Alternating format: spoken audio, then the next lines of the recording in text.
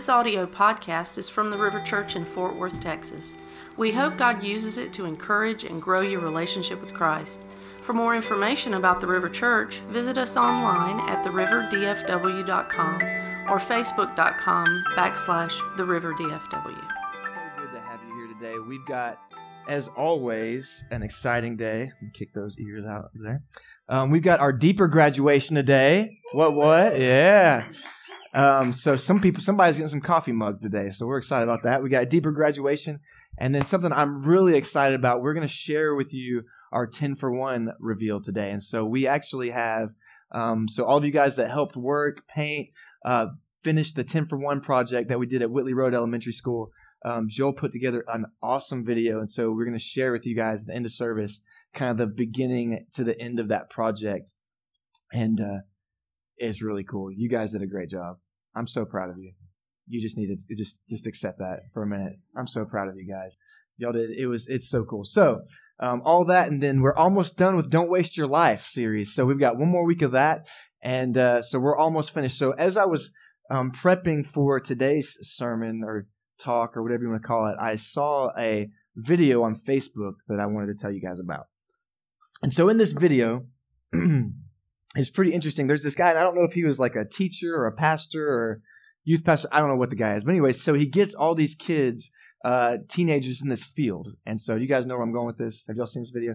All right. So if you have, you can quit listening to me for a little bit. If you have, I'll tell you when to come back. All right. So he gets all these kids in the field, and he says, we're going to have a race. So he lines them up. He says, we're going to have this race.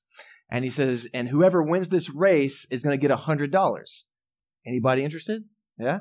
And so he says, all right, but as we do this, before we do this, I'm going to make some statements. And if the statement that I make is true for you, then I want you to take 2 steps forward.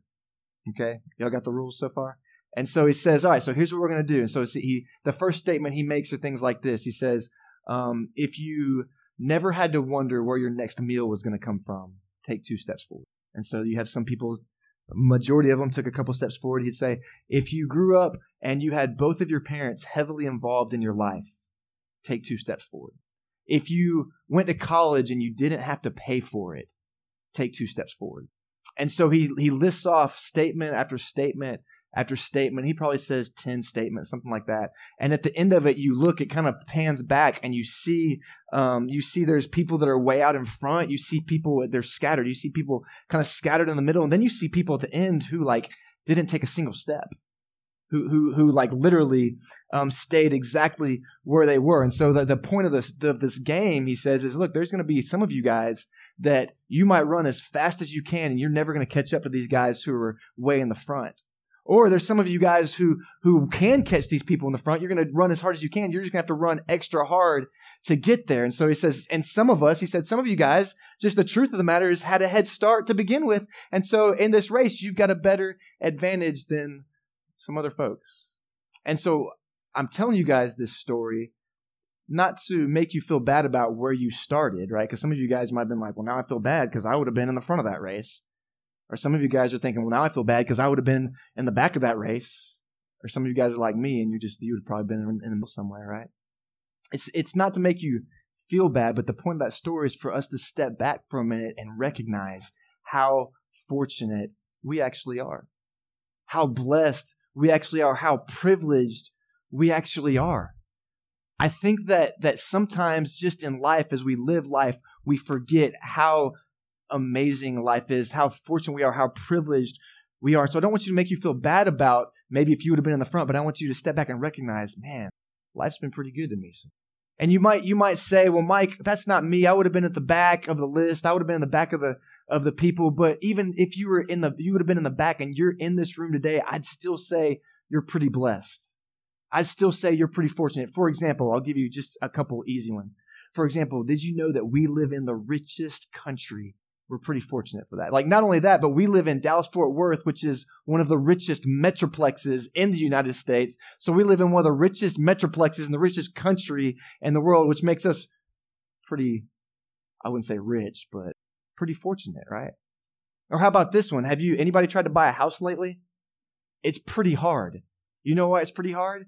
Because people are flocking to Dallas-Fort Worth. You know why? Because there's so many job opportunities where we live. And so we live in one of the richest metroplexes and the richest countries in the world. And then we live in an area where there's so many job opportunities available that people are flocking and moving to where we live. How about this one? There's so many education opportunities where we are. We're blessed, right? Like literally you could drive 10 miles in any direction and just run into a school, right? Like North Texas, University of North Texas, you got TCU, you got SMU, you got Texas Wesleyan, although is that a quality school? I don't know. There's so many schools that like literally you just drive and you run into an educational opportunity that not only do people not necessarily have around the world, but there's so many just right here in North Texas that aren't available in the rest of the United States. You know what I'm saying? Like if you flunk out of UNT, just go to UTA. If you flunk out of UTA, just go to Texas Wesleyan. If you flunk out of Texas Wesleyan, just go to TCC. There's so many opportunities, right? We're so blessed. We have so many advantages in life, I think, that sometimes we don't really realize how privileged we are. It's kind of like a couple weeks ago when we were talking about bitterness or worry, one of those two. And we said, man, if you get down and you're just having a bad week, I would just encourage you to just sit there and just start to name off your blessings. Just go to the Lord in prayer and start to pray and start naming off, man, I'm thankful for this. I'm thankful for this. And by the end of that conversation with God, it's hard for you to still feel down, isn't it? Because after that conversation, you realized how blessed and how fortunate you are. And you can't help but leave that conversation hopefully encouraged. And so today, I want us to recognize how fortunate we are and how privileged we are. And so the title of today's talk is, now relax, don't waste your privilege. Because of our blessings and advantages, we have an incredible responsibility to use what God has given us. Like not only that, but as a Christian, I would say that we have a biblical mandate to use our blessings, to use our advantages in life to help those who are less fortunate. Let me give you some examples. Just read a couple Bible verses so you can kind of see the picture that I'm talking about. 1 John 3:17. If anyone has this world's goods and sees his brother in need, but closes his eyes to his need, how can God's love reside in him? Luke 3:10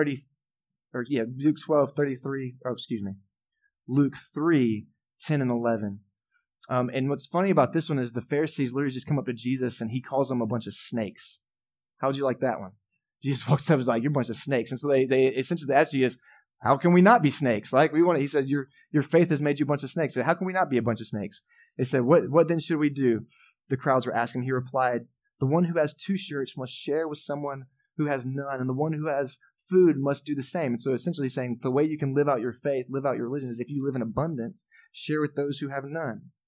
Luke 12:33 and 34. Sell your possessions and give to the poor. Make money bags for yourselves that won't grow old, and inexhaustible treasures in heaven, where no thief comes near nor moth destroys. For where your treasure is, there your heart will be also. And what he's essentially saying there is so often we spend our life trying to build a kingdom to ourselves. Instead, let's build the kingdom of God. Romans 12:13. Share with the saints in need. Pursue hospitality. Now, yesterday, I kind of ran a 5K. I say kind of ran a 5K because I was chasing Daddy Longlegs over here, Steven.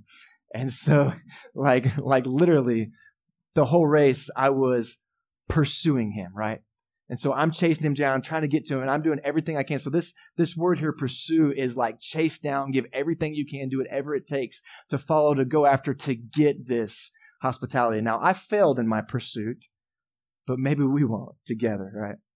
And then this last one, James 1:27, pure and undefiled religion before our God and Father is this. And some Bible verses translate this as true religion or true faith. So pure and undefiled religion before God, our Father, is to look after the orphans and widows in order to keep oneself unstained. Religion that is pure and undefiled is a religion or a faith with Jesus, like not just any religion, but our faith with Jesus that leads us to care for those. There's a few interesting examples. There's one reason why he says widows and orphans. Widows, because in this time period, women didn't necessarily work. And so if their husband died and if they didn't have any kids, they were in trouble. They had nobody to take care of them. They had nobody to provide for them. They had no way to get food, right? All these kinds of things. And so James is saying to the church, your job is to be a community and come behind these women in need and to provide for them, to take care of them, to make sure that they aren't in want in any way, right? And then secondly, what's the other example he uses? The orphans. Who's supposed to take care of kids? We got somebody that knows the answer. Their parents. Well, if they don't have parents, whose job is it to take care of them? And James says here, it's the job of the church. It's the job of the church. And so we see this huge emphasis in Scripture, and these are just two examples that he gives, but the point of it is that these are people who can't care for themselves. These are people who can't provide for themselves, and he's saying it's the church's job to come beside those people, to care for those people, to love those people, to provide for those.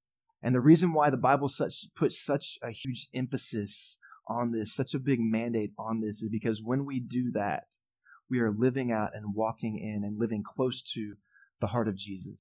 What do we see in Jesus as he lives on this earth? We see this incredible love and heart and care for people, not just anybody, but everybody, right? Nobody specific, everybody. And what we see is this finally played out and lived out on the cross as he goes to the cross for our sins, which is literally the ultimate self-sacrificial giving for people who literally cannot save themselves. He says, we, church, you have a job in your blessings, in your gift, in your prosperity, in your privilege to care for those who can't care for themselves, just like I cared for you when you couldn't care for yourself on the cross. That's pretty beautiful, actually. That's pretty beautiful. And so true religion, a true faith is one that helps us to take our eyes off of ourselves and see the needs of those around us. It's like we live in a world that is always screaming to us what? You're most important. Take care of yourself. Pay attention to you. Take care of yours and yours. Like all the time, you're just hearing all these things like, live your truth. Just be true to you, baby. I don't even know what that means, right? But that's what we're told. Just be true to you. Just live your truth. Just look out for you. But the Bible is telling us that true faith, true religion is a religion that actually turns our eyes off of ourselves and opens our eyes up to the needs of those around us and causes us to want to help them, love them, serve. That's pretty cool. It's this calling, it's a command, and it's a beautiful responsibility for the Christian to care and to provide for those in our world who can't care for themselves. Where there's a void, here's the way I look at it. Where there's a void, it's the church's job to step up and fill it. And to me, that's a pretty cool challenge. Like, to me, that doesn't scare me. That, excites me, right? To me, that makes me be like, dude, we get to live for a purpose. We have a mission. We got something to do, right? Because there's nothing more than just meeting together and being bored, right? Like, we got something to do. And I also believe, and I want you to hear this from my lips, I also believe that this bleeds in totally into things like social justice, where there's people who are disenfranchised, where there's people who can't speak for themselves. It's the church's job to speak up for them, especially when you have people who maybe they are speaking for themselves, but ain't nobody listening. It's the church's job to step in and be a voice for them. And here's something cool that happens when we do that. Check out Proverbs 19:17. It says, kindness to the poor is a loan to the Lord, and he will give a reward to the lender. Anybody got some loans out? You know what comes with loans? Interest, baby. And so what it says there, kindness to the poor is a loan to the Lord. So we're literally giving to the Lord, and he says he's going to pay you back with interest. Now, I know you got excited about that because it sounds like I'm preaching some prosperity gospel, but that's not where I'm going with it. Here's why he pays you back with interest. Proverbs 22:9. A generous person will be blessed, for he shares his food with the poor. And so what you see here is a promise that as we're generous, if we have a heart to give, as we have a heart to serve others and give to others and look for the poor and just give whatever we can to them. The Bible says God is going to bless you because what he knows is as soon as it hits your hands, it's going out to somebody else. As soon as he's going to bless you because as he blesses you, he knows you're going to be like Oprah. You get a car, you get a car, you get a car. You know what I'm talking about? So a generous person will be blessed, for he shares his food with the poor. God is going to bless you because he knows it's not going to stay with you. You're going to live open-handedly. You're going to see your blessings as an opportunity to bless others. And that's a pretty cool calling. God blesses those who bless others. But even more important than this, I love these verses right here, and I'm going to read them. It's Matthew 25:34 through 40. Then the king will say to those on his right hand, come, you who are blessed by my Father, inherit the kingdom of God, prepared for you from the foundations of the world. Now, this is talking about the end of time. This is like when everything's over the world and God's going to call the righteous. He's going to call the Christians to himself. And here's what he's going to say. Here's why I'm calling you. For I was hungry, and you gave me something to eat. I was thirsty, and you gave me something to drink. I was a stranger, and you took me in. I was naked, and you clothed me. I was sick, and you took care of me. I was in prison, and you visited me. Then the righteous, which is hopefully the Christians, us in here, right? Then the righteous will answer him, Lord, when did you see me hungry, or when did we see you hungry and feed you? Or thirsty and give you something to drink? Or when did we see you a stranger and take you in, or without clothes and come to you? When did we see you sick or in prison and visit you? And the king, all of that, and the king will answer them. I assure you, whatever you did for the least of these, the ones who can't pay you back, the least of these, brothers of mine, did. Above all, our love, our care, our sacrifice for those in need, of being a voice for those who in love for Jesus. Like he literally says, I don't know if you caught this, he literally says, when you do it for me. When you feed them, you feed me. When you clothe them, you are clothing for me. When you serve them, you're serving for me. When you love them, you're loving them for me. He's saying, when you do these things, you do it in my name and for me. Like, how much would that transform and change our perspective as if when we saw people, we begin to see them as Jesus instead of just a stranger. This week in our men's group, which if you're not in a community group, you should get in one. This week in our men's group, David McCloskey mentioned the What Would Jesus Do bracelets. Y'all remember those things? And I'm like, yeah.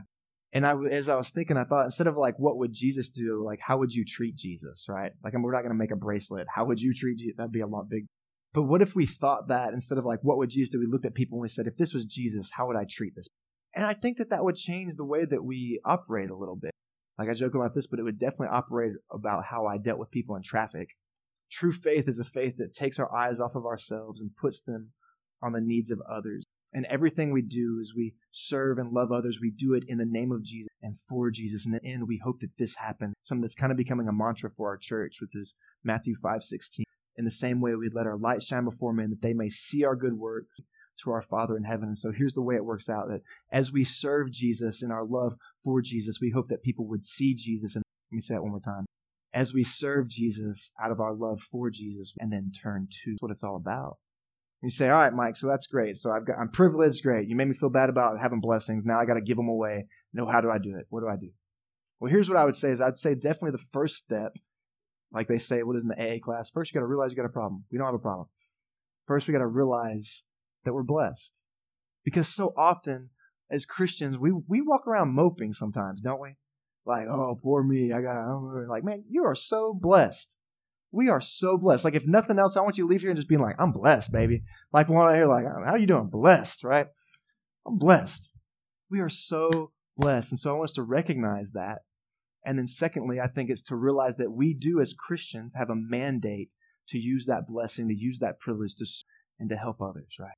And so so then what's next, Mike? What do we do next? Well, I think the next step in that is to learn to empathize and to learn and understand the people that we want to serve. Right. Here's what I mean by that. We have a responsibility if we want to help people, if we want to serve people and build people up. We have a responsibility to learn about them and understand the people around us in our community who are struggling in order to understand their struggle. Right, like the whole walk a mile in their shoes thing. Because here's the thing: is that if we don't do that, if we just like walk by and we're like, "Here's some stuff, hope it works out for you," we might actually be a hindrance more than a help. Does that make sense? We might be a hindrance more than a help. And so I'm gonna give you an example of what I mean by that. And this is not racial commentary. Like, don't think I'm going there. Like, we're a diverse church family from all different kinds of backgrounds, but this example just works really well here. And so one time I had a preacher friend, and he's a great guy. I'm not trying to rag on him. I hope he doesn't listen to the podcast, so he doesn't hear me talking about him. But anyways, he was always talking about going back to the good old days of the church. Y'all ever heard anybody talk about that? We just want to go back to the good old days of the church. And I was like, well, what's the good old days? And he said, the 50s and 60s. It's like, so you think that was like the good old days of the church? Yeah, when Christians were Christians. And like, just he has like this whole rant about it. And so one day I just asked him, I said, so I know you're saying that that's the good old days of the church, but those weren't the good old days for everybody in the church. Matter of fact, there was a whole segment of our society, like, who were very oppressed and were very much going through suffering during that time period. I would not say those were the good old days of the church. As a matter of fact, the reason why there was so much suffering and oppression was because the church wasn't doing what the church was supposed to be doing. And so I wouldn't say that those were the good old days of the church. And he didn't understand that what he thought was the good old days was, in fact, an awful time and a time of suffering for so many people because the church wasn't doing its job of racial. And so he's a good man. I'm not hating on him. I'm just saying that he lacked understanding of a whole group of people and empathy for a whole group of people. And he didn't realize that what he thought was a great period of the church was actually a sad and awful period for the church because he was ignorant of the suffering of millions of Americans who, in fact, are part of the church, just not his church, which also might be part of it. And so as there is suffering and brokenness in our world and in our country, Christians, we are called to be the solution. We are called to be part of the healing because guess what? We know who? The healer. We understand the healer. We understand the one who reconciles all things, but we will never be part of the solution if we don't take time to understand and empathize the people who are suffering the most. And instead of judging and being so quick to criticize and believe what the news media tells us, maybe step back and maybe do some seeking and figure out what the reality actually is. Our job as Christians is not just to walk by and pass out some stuff, but to get in the trenches with people. And that's why empathy is so incredibly powerful, because the word empathy literally means to share in the feelings of someone else. So it's not even like, oh yeah, I understand. It's like, I'm sharing this with you. I'm carrying this with you. I am feeling what you are feeling, right? And so if we want to help people, if we want to serve people, if we want to really do our job, the first step is to get in the trenches. And then once we get in the trenches, what we get to do is we get to use the tools that God has given us to fight injustice and fight poverty. And one of the first tools that we have as one of the richest countries in the world, as one of the richest metroplexes in one of the richest countries of the world, is, I bet you know where I'm going with this one, our finances. Yeah, boy. That money to provide food, to provide clothing, to provide charity, giving to good causes. Right now we're going through the Dave Ramsey class. What? It's awesome. Step 1 to our financial freedom. Class 1 was good. But so as we were in class 1, the video that we played, Dave said something that was really interesting to me. And I knew the first half. I didn't know the second half. He said that we're in the richest country in the world. Knew that. He said, but we're also the most in-debt country in the world per capita. Something there doesn't quite add up, right? Like something's a little bit off. And so he said the next statement, he said, what if we were intentional about our finances so we had margin to freely give? Like what if we were intentional about our finances so that we had stuff left over so that we could give? So whenever there's a need or whenever there's a cause, whenever we see someone suffering, we don't got to go, I would love to, but no, actually I budgeted for this. Here you go. And that's actually what excites me about this is we do that as a church. So we've told you this before, but so when we set our budget, if say our tithes and offering for the year is $100,000, we set our budget at 90% of that so that we have a 10% margin so that we'll never have to stress about finances. And then we actually take another 10% of that and we budget that to give it away. Like literally, we're just giving this away. That's why we were able to do 10 for 1. Because we didn't come up with 10 for 1 when we set the budget. We came up with the idea for 10 for 1 in April. But because we budgeted with margin, we were able to go, yeah, we got money to do this. And so we could be excited about it instead of stressed about it. Right? Yeah, you know what I'm talking about. Like, I would love to, but I'm going to preach a sermon or a series on giving before we can give away, right? I'm just kidding. But because we budgeted with margin, we were able to go, yeah, actually, we can't wait to give some money away. Matter of fact, we're looking to give some money away. So what if we did that? Our finances are an incredible tool that God has given us to be world changers and to fight poverty and injustice, right? So there's the first one I would say. Secondly, I would say this. Another tool that we have, is the ability to teach. Like, I'll use the financial peace class again. Thank God for Corey and Maureen, who are able to go, hey, we've walked through this, we've experienced this, we've been successful in this. Now we want to multiply that. Now we want to teach people. Now we want to share this with people so that they can find that too. Well, I bet that you have a special skill. I bet you have a special ability that, given the opportunity, you might be able to teach somebody else, that you might be able to multiply that, right? You say, what? Well, are you good at business? I bet there's some people that would love to be taught how to be, good at business. I'm one of those people. Help me. Right? Are you good at art? I bet you could go and teach. That's what Whitley Road Elementary is doing. They start an art club for kids, right? You love music? Teach music. Multiply the skills that God has given you, right? We have another one, Tyler. He's not here today, so I can talk about him, but don't miss church. He's not here today. Tyler teaches ESL on Monday nights. You would have never known that, right? It's a skill that God has given him, and he uses it to multiply and help other people. I bet you have skills that God's given you that maybe once a month or sometime during the year you can look for an opportunity to teach and multiply. And then finally, this kind of goes with teaching and training, but a tool that we have is one-on-one mentorship. Find somebody that you can mentor. As an individual, I believe that you should always be being mentored by someone, and you should always be mentoring someone. So as they're pulling you along, you just grab as many people as you can. Just take them with you.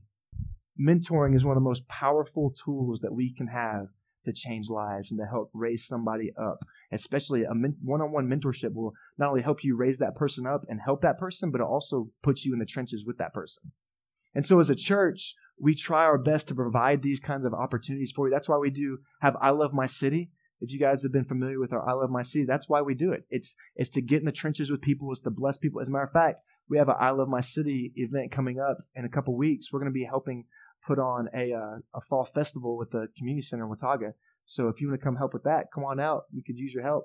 And so we do I Love My City. And then also something that we're working on that I haven't told you guys, but I want to put it in front of you, is at Whitley Road Elementary School, we're actually about to open up a mentorship program.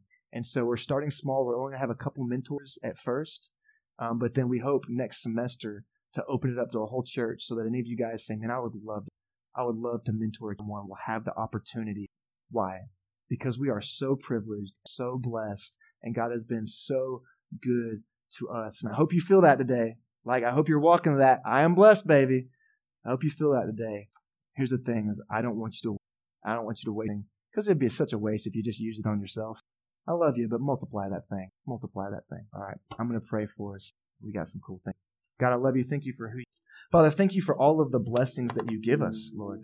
Help us to see those blessings, but see those privileges as tools to fight for your kingdom, as tools to advance your kingdom, Lord, as tools to positively impact the lives around us. Because at the end of the day, that's the ultimate reward, God. It's not that blessing, but to use that blessing to change lives. Father, I love you. I pray that you will help us to be a church that thinks in those ways, a church that thinks in those terms. It's in Christ's name we pray.